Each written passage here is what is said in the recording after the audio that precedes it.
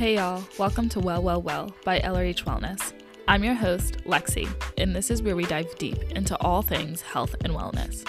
Here we get into the wellness weeds, call out health inequities, and work towards living a more well life, all centering Black perspectives. Welcome to another episode of Well, Well, Well. It's me, Lexi. I'm so happy to be back with you guys and have this episode, but it is so wild to think that June is almost over.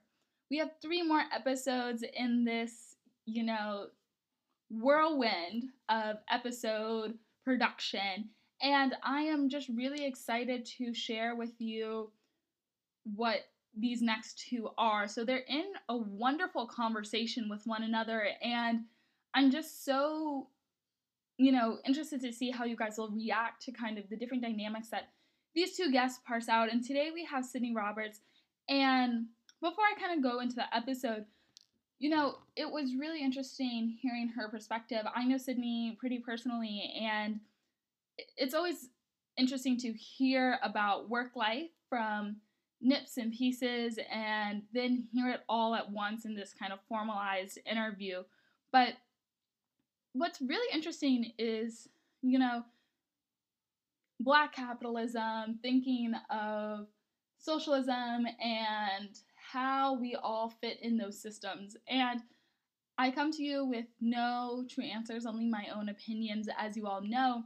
But what Sydney reveals in conversation with Rob, whose episode will come out on Friday, is that we all kind of have a role in these systems, whether we like it or not, and how we leverage our positionality in those systems is what matters.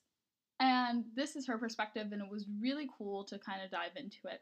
So Sydney is just a complete boss and is working in corporate America, and she dives into her experience being a Black woman in corporate America. And I think you guys will really enjoy this interview.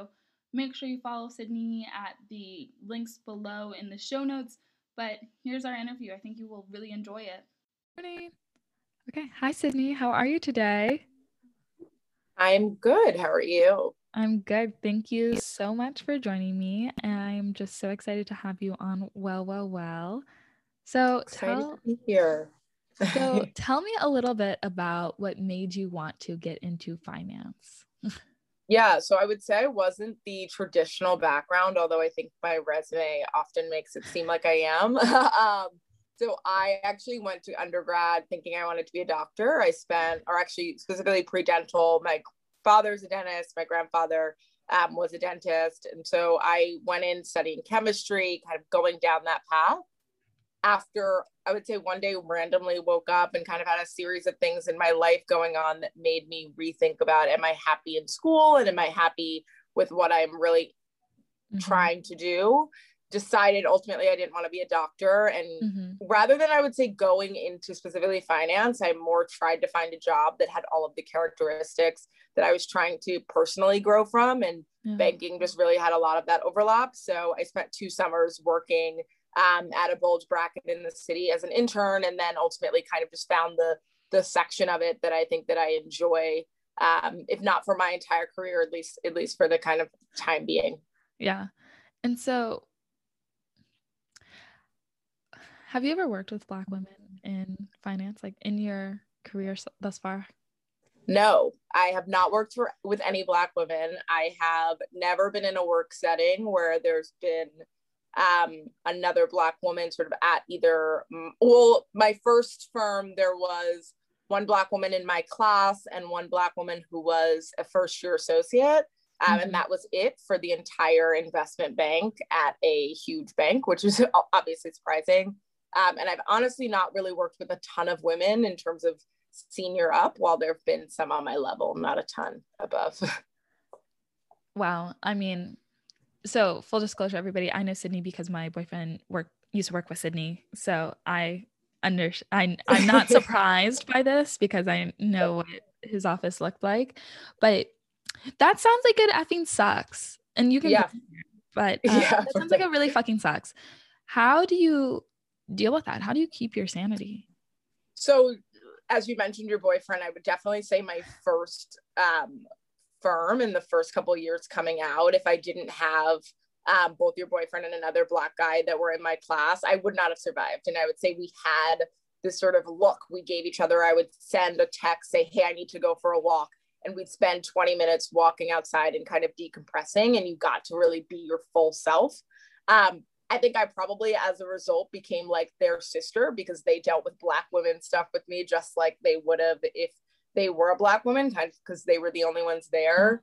But it was finding, I think, people that I felt supported by, but also really having to like have friends and family that I could call or text. And ultimately I did kind of have to bite my tongue on certain things, because there aren't always people who notice what you notice.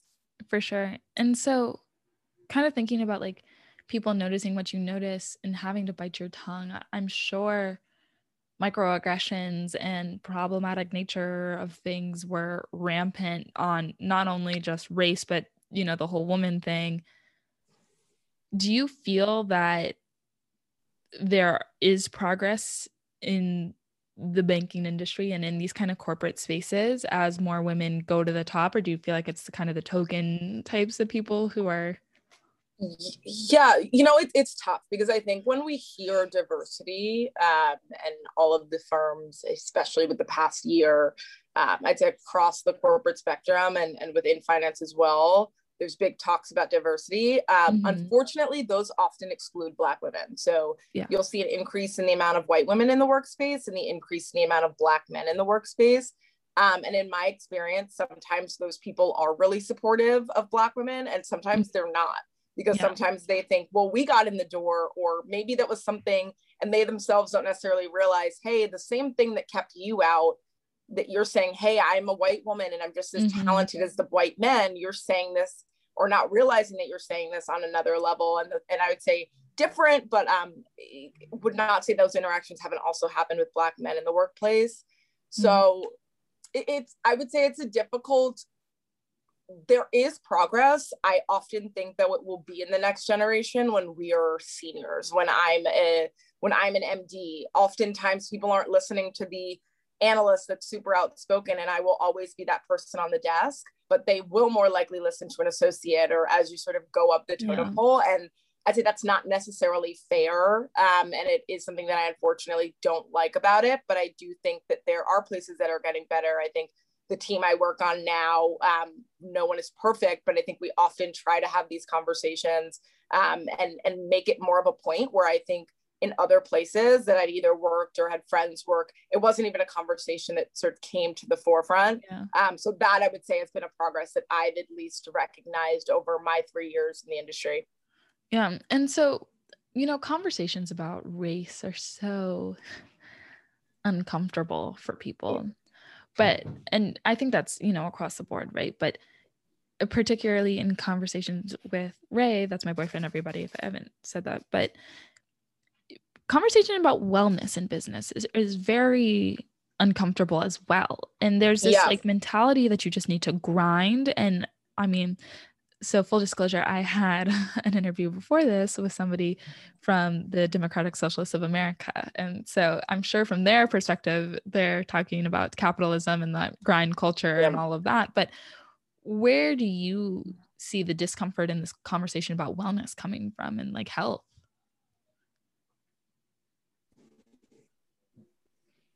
Yeah, I think that, so that's something where you now 100% throw out race, and it unfortunately is viewed as a weakness. I'm someone who has been very open. I've struggled with mental health in regards to anxiety since I was extremely young. And so obviously being in a high stress work environment, those things are always the things that make sense. But on the flip side, I would say there are benefits I have from being very hyper aware of certain things that have allowed me to succeed really well. So it's one of those things where it's tough. I don't think that people view wellness. Someone recognizes going to the gym as a necessity, but not needing an hour a week for therapy. And that's been something where being home for COVID has made it so much easier. I have my time in my calendar and it's blocked off, and my team just doesn't even necessarily know that's the time that I go to therapy, but it's kind of been a concern when I go back into the office. How do I transition into being able to do that again?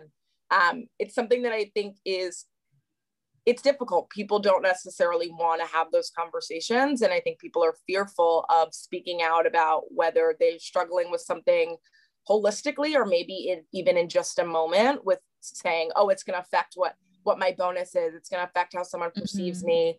And maybe at times it has happened for me, but I think I'm comfortable getting that one tier below if that meant, hey, I was able to stay sane and not want to lose it.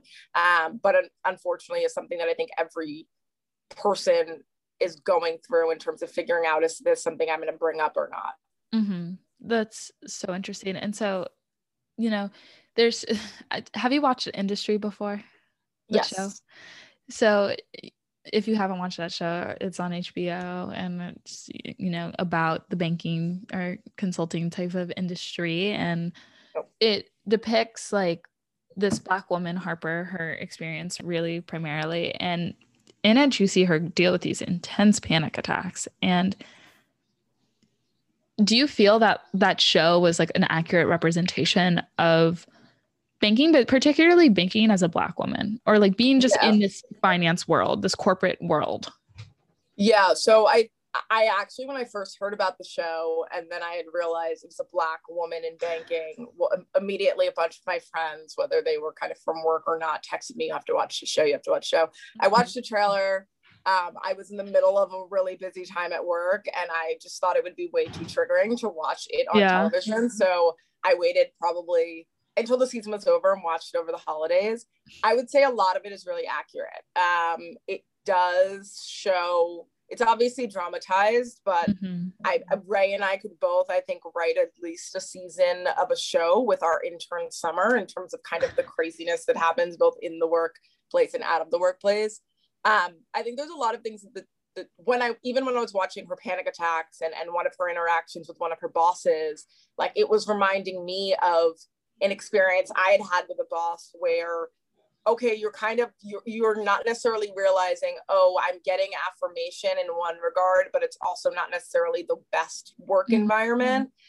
So that was really relatable. And I would say a lot was really true. One thing I wish the show did touch on more is I don't think they really touched on the fact that she was Black. I think they touched on the fact that she was a woman, but I think you could have really, I would question how often even her being Black, or even the word Black, was used in the first season. So I do think that's something I hope they put in more, but I did really appreciate at least seeing representation and showing how many countless shows have I seen, whether it's business world generally or finance specifically, where you don't see any Black people in it at all. So to see a Black woman, I think it did make me feel like, hey, I'm seen, but let's continue to see what types of conversations are happening around and on the show. Yeah. And so in this show, for people who haven't watched, there's a scene where Harper, the main character, is just eviscerated by her boss. She's just yelled at, and just, so it makes me, and you know, you don't have to share any personal experience with this if you've had one yourself, but it makes me question how you can have like one of the 6 dimensions of wellness is occupational wellness, and the idea that your job should provide you some sort of wellness. It should be meaningful, fulfilling work, or at least permit you to do things that fulfill you in other ways. Seeing something so frankly abusive like that, right? And I think abuse occurs in workplaces across the board, no matter what industry you're in, but that culture is normalized, I think, in a lot of corporate finance. How do you step into the workplace knowing that might happen on a day-to-day basis, and how do you kind of protect your energy? So I would say now versus my old working environment, I never deal with that now. I would say my MDs talk to me like I'm their equal, like in terms of a polar opposite. That I probably haven't experienced in like at least a year and a half.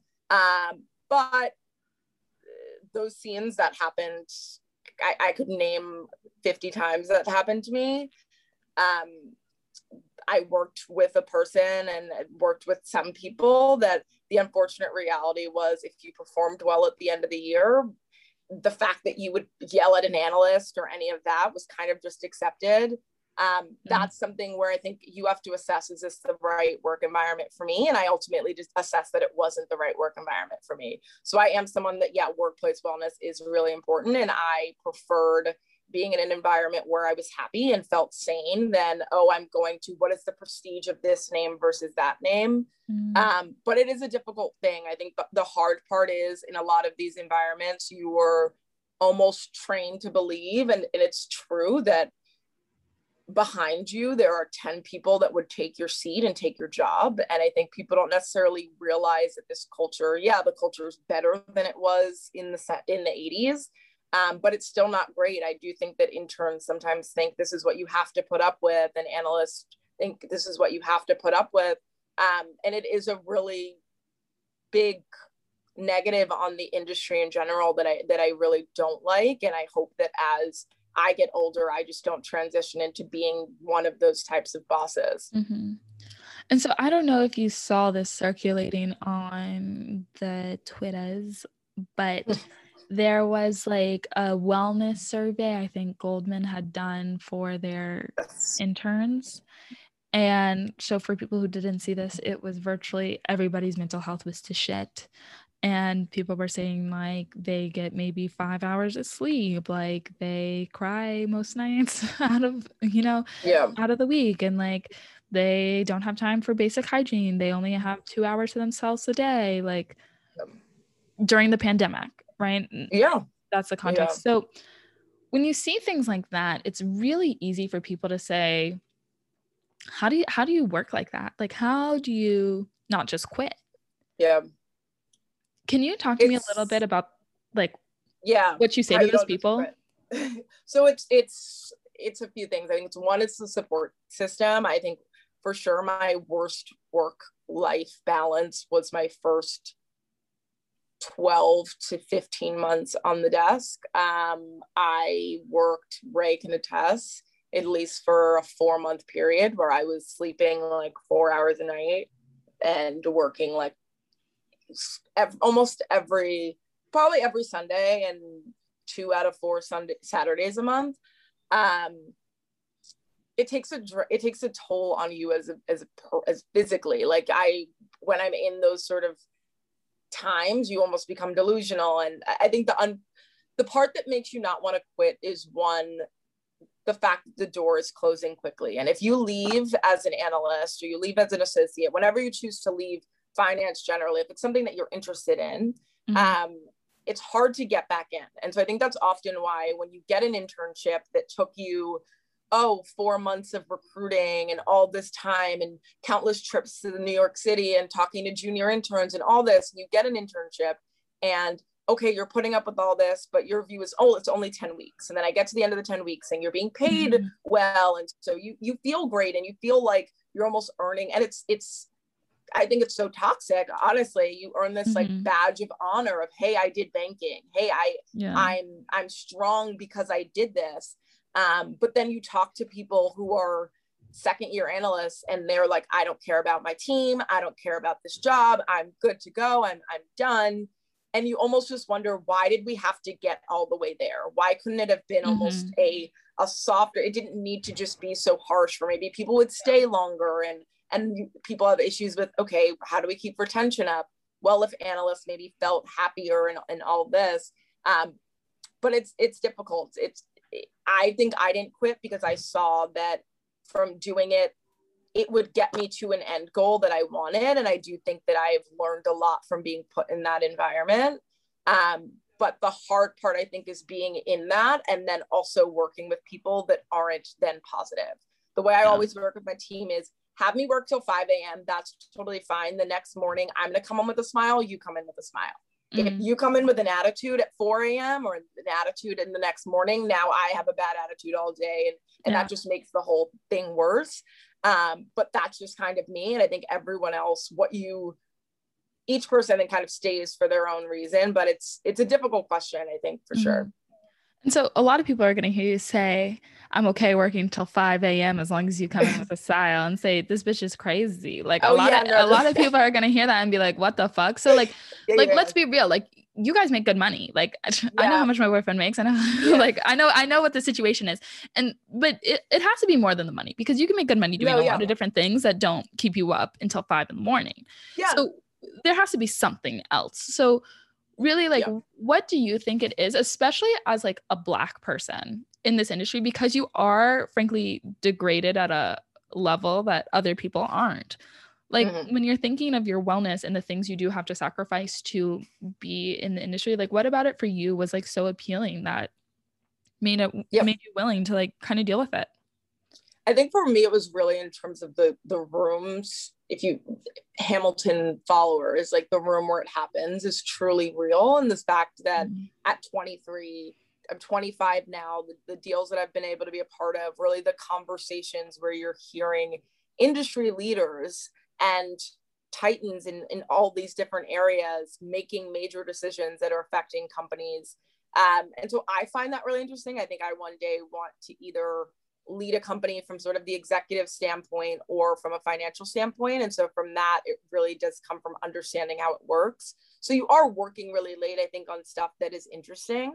And yeah, the 5 a.m. nights aren't every night, but it's when you have a deal that is going to keep you there and you're towards the finish line. It is really, I would say, appealing, and it's a go environment that I wanted. I knew I was going to be someone that was bored if I was doing the same exact thing every single day. So there are a lot of positives, I would say, that come from it. But yeah, there's obviously the 5 a.m. nights aren't great for anyone. Yeah. And so another like frank moment on Twitter, you see people straight up shitting on people in corporate jobs in some circles, and especially people thinking about, you know, capitalism and uplifting the Black community. And I just want to kind of hear what your thoughts are about that, and like kind of how you position yourself as somebody who is Black and like sees Black people in the struggle, and like what you think your responsibility to that, or if you have none. And no, definitely. I think that's, so I went to Wellesley, and I would say that it was people were very open with the fact that they thought people who wanted to finance were like the devil. I think it's complicated. I would also say that personally, I'm someone that paid for most of my college independently. My parents helped me a little bit, but I graduated with a significant amount of loans. In terms of financially, it put me in a position that I'm paying off all my loans at 25. I couldn't have done that in any other industry. And truthfully, I often feel that a lot of the people that were often telling me, don't just do a job for the money, I would ask, do you have student debt? Like, how did you, if your parents pay, and that's great if people were in that position, but if someone's parents paid their entire way through school and are funding them deciding to be a teacher, which is great, but I knew I couldn't live with my friends on Park Avenue and still be doing that because my parents couldn't really help me in that same way. It's that one's often difficult, I think. But I also think there's other ways other than just what you do from 9 to 5, if you will, that can be giving back, whether that's in terms of volunteering. I'm very big in diversity recruiting initiatives. So I take really big pride in, I want there to be more Black people on a team than when I joined. While at Citi, I was very big in the recruiting, and I do the same here. So I think there's other ways to also like kind of help out in that way.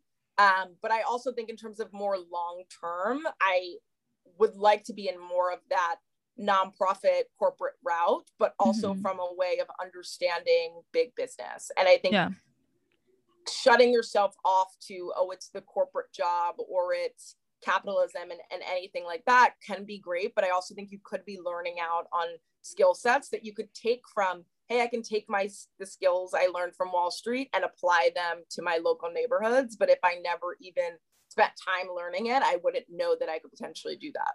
Completely. That's a really good point. And so, you know, you kind of touched on this earlier about, you know, wanting to your ultimate career goals. And do you think you can have it all, like as a Black woman in corporate America specifically? So I often, it's difficult. So they think that the having it all, one, is so different for every person, and two is such this like, it's this third party aspect that no one's going to reach having it all. Or if you think about it, okay, people think the having it all is married, kids, 30 years old, cool. I think there's someone that could have all of that and not feel like they themselves have it all. Mm-hmm. I don't think anyone can have it all. I think that there's going to be a push and give. I think that it also has a lot to do with the person that you're with. My boyfriend and I have a lot of conversations about the fact that we want to be in a 2-income household. We want to be like, we want there to be equality. And I think that takes a lot of pressure off me or him individually to be that one person that's quote unquote having it all, when you feel like you're supported, that I don't have to have it all. Like, I don't envision that in my having it all, it isn't that I'm working all of my hours and taking my phone calls from the soccer games and doing all that while my husband's at work. And I'm thinking, hey, there's some meetings I'm going to be, or there's some meetings I will have to reschedule. There's some games I'll be at. There's some I won't. Mm-hmm. And it'll just really be a push and get, or give and take. But that's all to say, I don't necessarily think someone can have it all, but I don't think that should necessarily be what you strive to have. I think it's just striving to be fulfilled in the aspects of your life that are important to you. And I guess it's early in your career to have to be making these big decisions, but do you feel that your bosses or that people who think that they're mentors to you, they might not actually be, have tried to push you to start making decisions and sacrifices like that? No, I would say no. So like I said before, I've never worked under any woman. So I think that to me is obviously a fear. I look at, okay, the breakout point is often around business school, often and 30 and mid 30s when people start having children. And so there's a lot of things that play into that, but I don't think today there's been any sacrifices that are necessarily asked in terms of in the workplace. But I do think just the nature of the job, you are inherently making sacrifices in the outside of workplace. So I think if I wasn't already dating someone, it would be very difficult to try to date someone while working 100 hours a week, and having to be with someone that is really understanding of, hey, I've had to have dinners with my boyfriend at 11 p.m. one night because, hey, I'm working. I was working too late. So no one asks you to, but I think that it kind of, as things become more important on both sides, there's just a given ask. And so what it really sounds like to me is that your occupational wellness, like the expectations of your job and kind of the ways in which you need to balance your life for your job to run properly, you have to give more to that realm. And so how do you find this balancing act in all the realms of wellness you need? Like, how do you kind of balance all of the things that you need to do to keep yourself well? Yeah, I would say first is my therapist. It's great. My therapist and my emotional support dog and I. Love it. Next would be,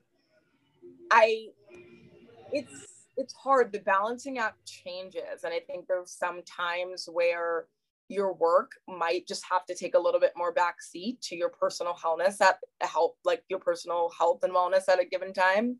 And I think COVID was one of those times where I realized, hey, I really need to be taking care of myself better than I was before. And my first year and a half, or going into COVID from graduating college, I think I was so go focus on work that I was really sacrificing those personal things. So I'd say it's checking in with myself and realizing, okay, when do I have to give and take? But a lot also has to be being in a work environment that supports that. My team now really pushes taking vacation and taking time off. I just took some time off for sick leave because of some family health stuff. And so that aspect of it, I think, makes the balancing act a little bit easier. But then, you have work that happens and you have busy times, but taking vacations and taking that time you need to really check out, for me, has been really important. That's really special. And how do you feel that you've set those boundaries where you have been, or how do you feel like you've been able to, claim your wellness at work, like, honestly? Or do you think that's just part of the culture? You've learned the skills to be like, this is something I need. Yeah. So I think I didn't do it at all my first job. And a lot of that came into that fear that we were talking about earlier. And even looking at it, I think if you're not taking the time for yourself, your performance is affected and all of these things. I think going into my next role, I saw it a little bit more long dated than I did my first team.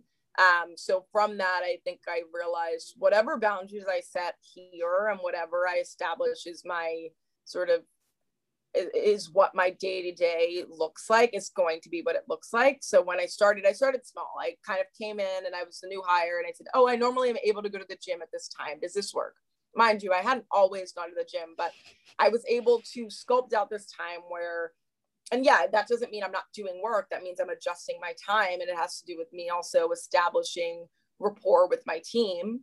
But I kind of tried to start it in small little buckets. But I think with the Black Lives Matter movement and everything that happened this past summer, I kind of got to a point where I realized if I'm not able to talk about being Black in the office, I'm going to quit one day. And I ended up sort of reaching out to my group heads and my staffer and having a conversation about, one, this is kind of how it's affecting me, and this is what's going on in the world. And this is also why it's important that we acknowledge these sorts of things on the team.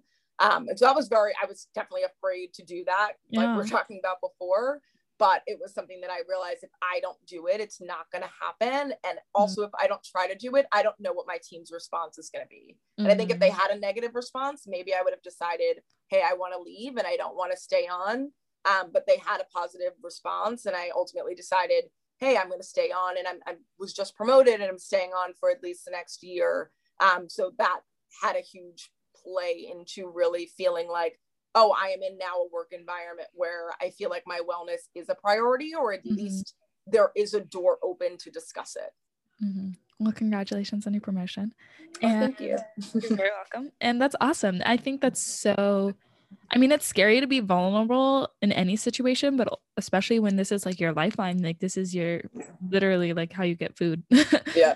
So that's really scary. And I think, it's important to recognize, and stepping up at the workplace is important, and like carving out a space where you have your rights as a worker, no matter how little, how much, or what industry you're in, you do that. And I think it's really special that you did that for yourself, especially as a Black person too, because you'll get walked over. It is very true. And I think what I've learned, and I mean, I've only been doing this for 3 years, is like, if the unfortunate reality is if you don't speak up, no one's going to speak up for you. And I think that very much affects women. And we're like the least likely, Black women specifically, we're the least likely to speak up for ourselves. And really, we're naturally very humble people. And so a large portion of our income is based on our bonus.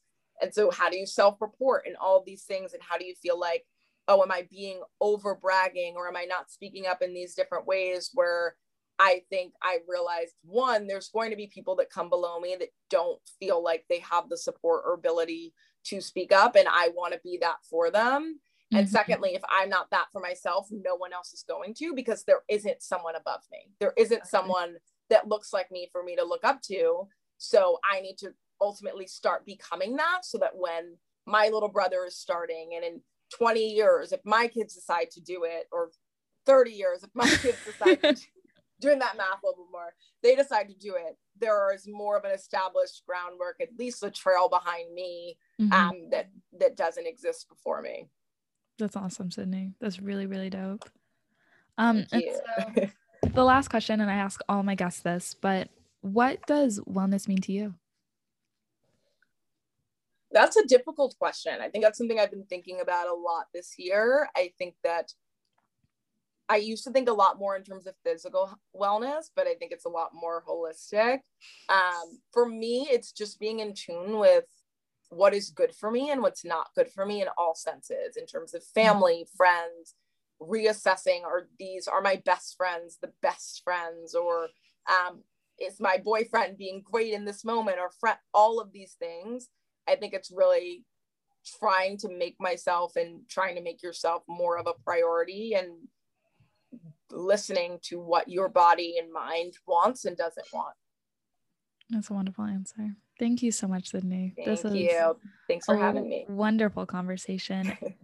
Everybody, thank you for listening, and stay tuned after the short break. Your wellness tip of the week and your wellness question will be answered. Thanks again, Sydney. No problem.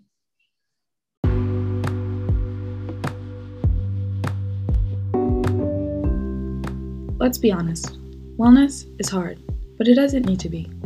If you're listening to this podcast, chances are you're looking for ways to approach your wellness that accounts for the wholeness of you. I'm excited to announce to my listeners that I'm launching Accountable, a one-on-one wellness coaching program with me, Lexi, the founder of LRH Wellness and host of Well, Well, Well. As your coach and wellness champion, I will work to create a tailored program that will guide you to achieving your wellness goals. Sign up today for a free consultation while spots remain.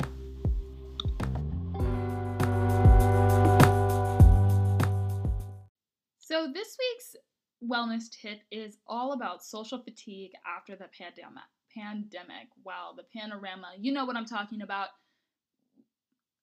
We're tired. We're tired. And the idea of going to bars, hanging out, going to clubs, seeing all these people you didn't see in a year and a half is overwhelming. Making new friends. A lot of people's lives change so dramatically. They're in new places, and the idea of interacting and finally having to be out and about and find new social circles is terrifying. So why are we so exhausted? You know, we've been living on the edge of trauma this whole year, and that has not only a mental toll, but a physical toll on our bodies. And we're living that now. And, you know, we also have to think about, I saw a tweet that was like, you know, pre-pandemic, wake up, out for 14 hours, do this, do that. Post-pandemic, I go to the store, I'm exhausted and need a 14-hour nap. And it's obviously a facetious tweet, but in reality, it's true. We did so much pre-pandemic, and the small things just drain us.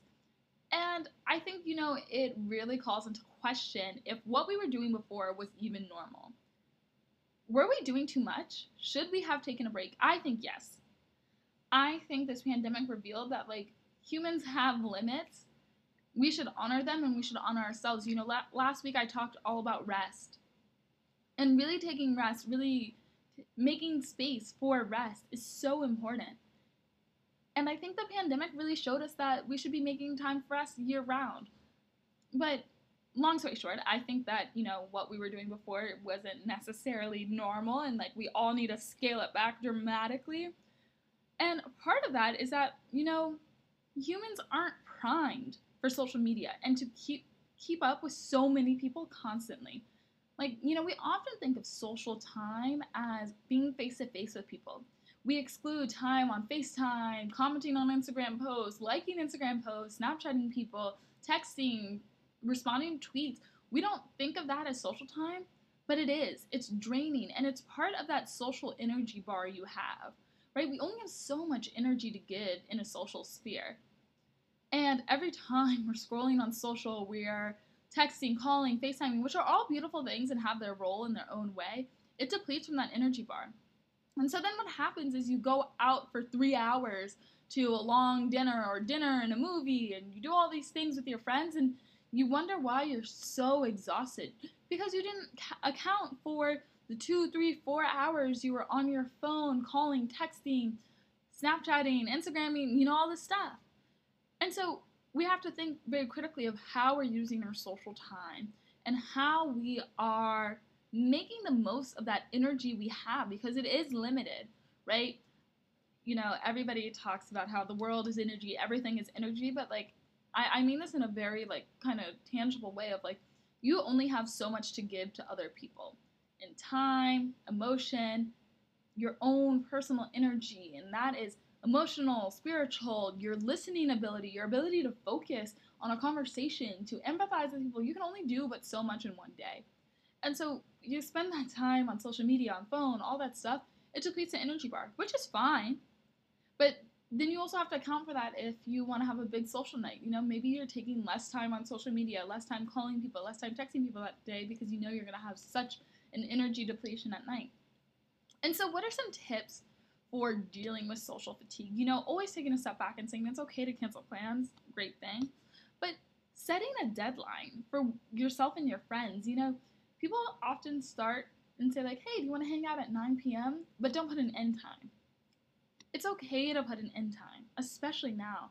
hey, do you want to hang out 9 till 11? You can give an excuse, I just want to get to bed early, or you can not. Get the F out my house by 11, or I am going at 11. Or schedule something for yourself right after. You know, you can do it in a lot of ways, but set an end time. Have an end point that you are comfortable with, that your peers, the people around you know, or that you will just honor as a hard exit. Additionally, start small. You know, you don't need to go to the biggest club with 20 of your best friends the first night. You can start by inviting one friend you haven't seen in a while over for a wine night or a movie where you don't even have to talk as much. Or you can start with seeing 1 or 2 friends in a low-key restaurant, or going on a walk, or going to a park and doing something that doesn't take a ton of your social energy out. You don't have to see everybody all at once, and you don't have to do it every single day. Pace yourself, pace yourself, pace yourself. And what's so important is giving yourself grace. This is a big adjustment. A year and a half with minimal social interaction is no small thing. So finding ways to give yourself grace, to give yourself credit for every small step you make to becoming that social butterfly. And for people who aren't super outgoing, but still craving that social interaction, you know, making the small steps, giving somebody a hello, nodding at somebody in the street, or saying hi, or asking somebody to hang out with you. Those are all really big things. So you should give yourself credit for it, and give yourself grace for times where you just have no energy to hang out with people. When you need to be alone, embrace that time. That's okay. Being alone is a beautiful thing. But, you know, encourage yourself to still try and be social, because we do want to build our social wellness up. This week's wellness question, on the same line, well, actually, no, sorry, not the same line at all. That's wellness question for next episode. Little preview. But this week's wellness question is, I don't know if I should be wearing a mask or not. What should I do? So it is, you know, similar to the tip about the pandemic, but what should you do? And I think everybody's kind of asking themselves this question. So the CDC, this is exact quote, says masks are required on planes, buses, trains, and other forms of public transportation traveling into, within, or out of the United States, and in U.S. transportation hubs, such as airports and stations. Travelers are not required to wear a mask in outdoor areas of a conveyance, like a ferry, on top of the deck of a bus. The CDC recommends that travelers who are not fully vaccinated continue to wear a mask and maintain physical distance when traveling. If you're fully vaccinated, you can resume activities that you did prior to the pandemic. So if you're fully vaccinated, the CDC is saying back to normal. Now, we know the CDC is a government organization with a lot of motives, and it's been kind of complicated to follow, and you have to think of what are the different governmental motives and who the CDC is, you know, working to benefit, and all of those great things. But what I'm doing is really kind of gauging the scenarios I'm in. So I know that, like, children cannot get vaccinated, or are the lowest group of uptake for the vaccine if they can. So, you know, I'm much more cognizant of wearing a mask around children. So if I'm going to, like, a grocery store and I see there's a lot of parents with kids, or if I'm, like, in a park and there's, like, a lot of kids around, I try and keep my mask on. Additionally, I like to see, like, what other people are doing in the area, and if they're not wearing their mask, I ask also, like, if I'm, like, so I always wear masks in Ubers, or, like, in the car with strangers and whatnot. But, like, let's say I'm in a store and there's only, like, me and the shopkeeper, and I notice they're like half wearing a mask. I'll say, like, oh, are you comfortable with mask on or off? And follow their suit. Now, so for me, I don't mind wearing a mask, so I wear a mask by default. My default is to wear a mask unless, like, I'm eating or out exercising. Like, a gym is a big one. So a gym's a great question of, like, should you wear a mask or not? I kind of gauge what other people in the gym are doing, because remember, the mask protects other people. So if I see that, you know, people are wearing masks, I try and honor that, or I try and stay in areas where people aren't wearing masks if I don't want to wear a mask, or I work out in areas, if I don't want to wear a mask, I work out in areas where nobody's wearing a mask. If everybody's wearing a mask, obviously I'm going to wear a mask. But, like, in my building, there's a small gym, and I walk in, and the guy didn't have a mask on because it was just him. And so I walked in, and I said, hi, I'm vaccinated. I'm comfortable if you keep your mask off, if you're okay with that. He's like, awesome, I'm vaccinated as well. That's okay with me. Great conversation, normal. And that's fine. When I'm in large groups of people my age, I tend to not wear a mask if they're not wearing masks. So that's like in a bar, for example. I haven't been wearing a mask, and I'm going to be honest, like, I'm getting drinks, I'm with people, I'm talking, and it's not that that's an excuse, but I'm reading the room. If I'm seeing people pulling up their mask as they're drinking, then to me that indicates that probably more people are not vaccinated, whereas, if they are, then they're not. So if they aren't, then maybe they're not. And again, it's all a guessing game, but I think it's a lot about comfort, what you're willing to do, and the people you're around. So if you know that there's a lot of people you're around who haven't been vaccinated, definitely wear a mask. If everybody you know is vaccinated, think of the people who might be a little more immunocompromised or have different health things that might affect their, ability to fight COVID. But my whole thing is just like having a conversation with the people you see most often or the smaller groups you're in. And when you're in these larger spaces, just genuinely reading the room. So it's kind of a non-answer to the person who asked this, but I tend to wear my mask mainly around people who I know can't uptake the vaccine. So that's like children. I know a lot of elderly people have been having some hesitancy with vaccines. I ask, honestly, when I'm in a group of like Black people, because I know sometimes Black people aren't, we had a whole conversation about vaccine hesitancy with Black people, and I'll ask people, I was like, are you vaccinated? Is it okay if I wear a mask or not? So that's kind of been my approach. I hope this helps the person who asked this, and I'll see you guys on Friday.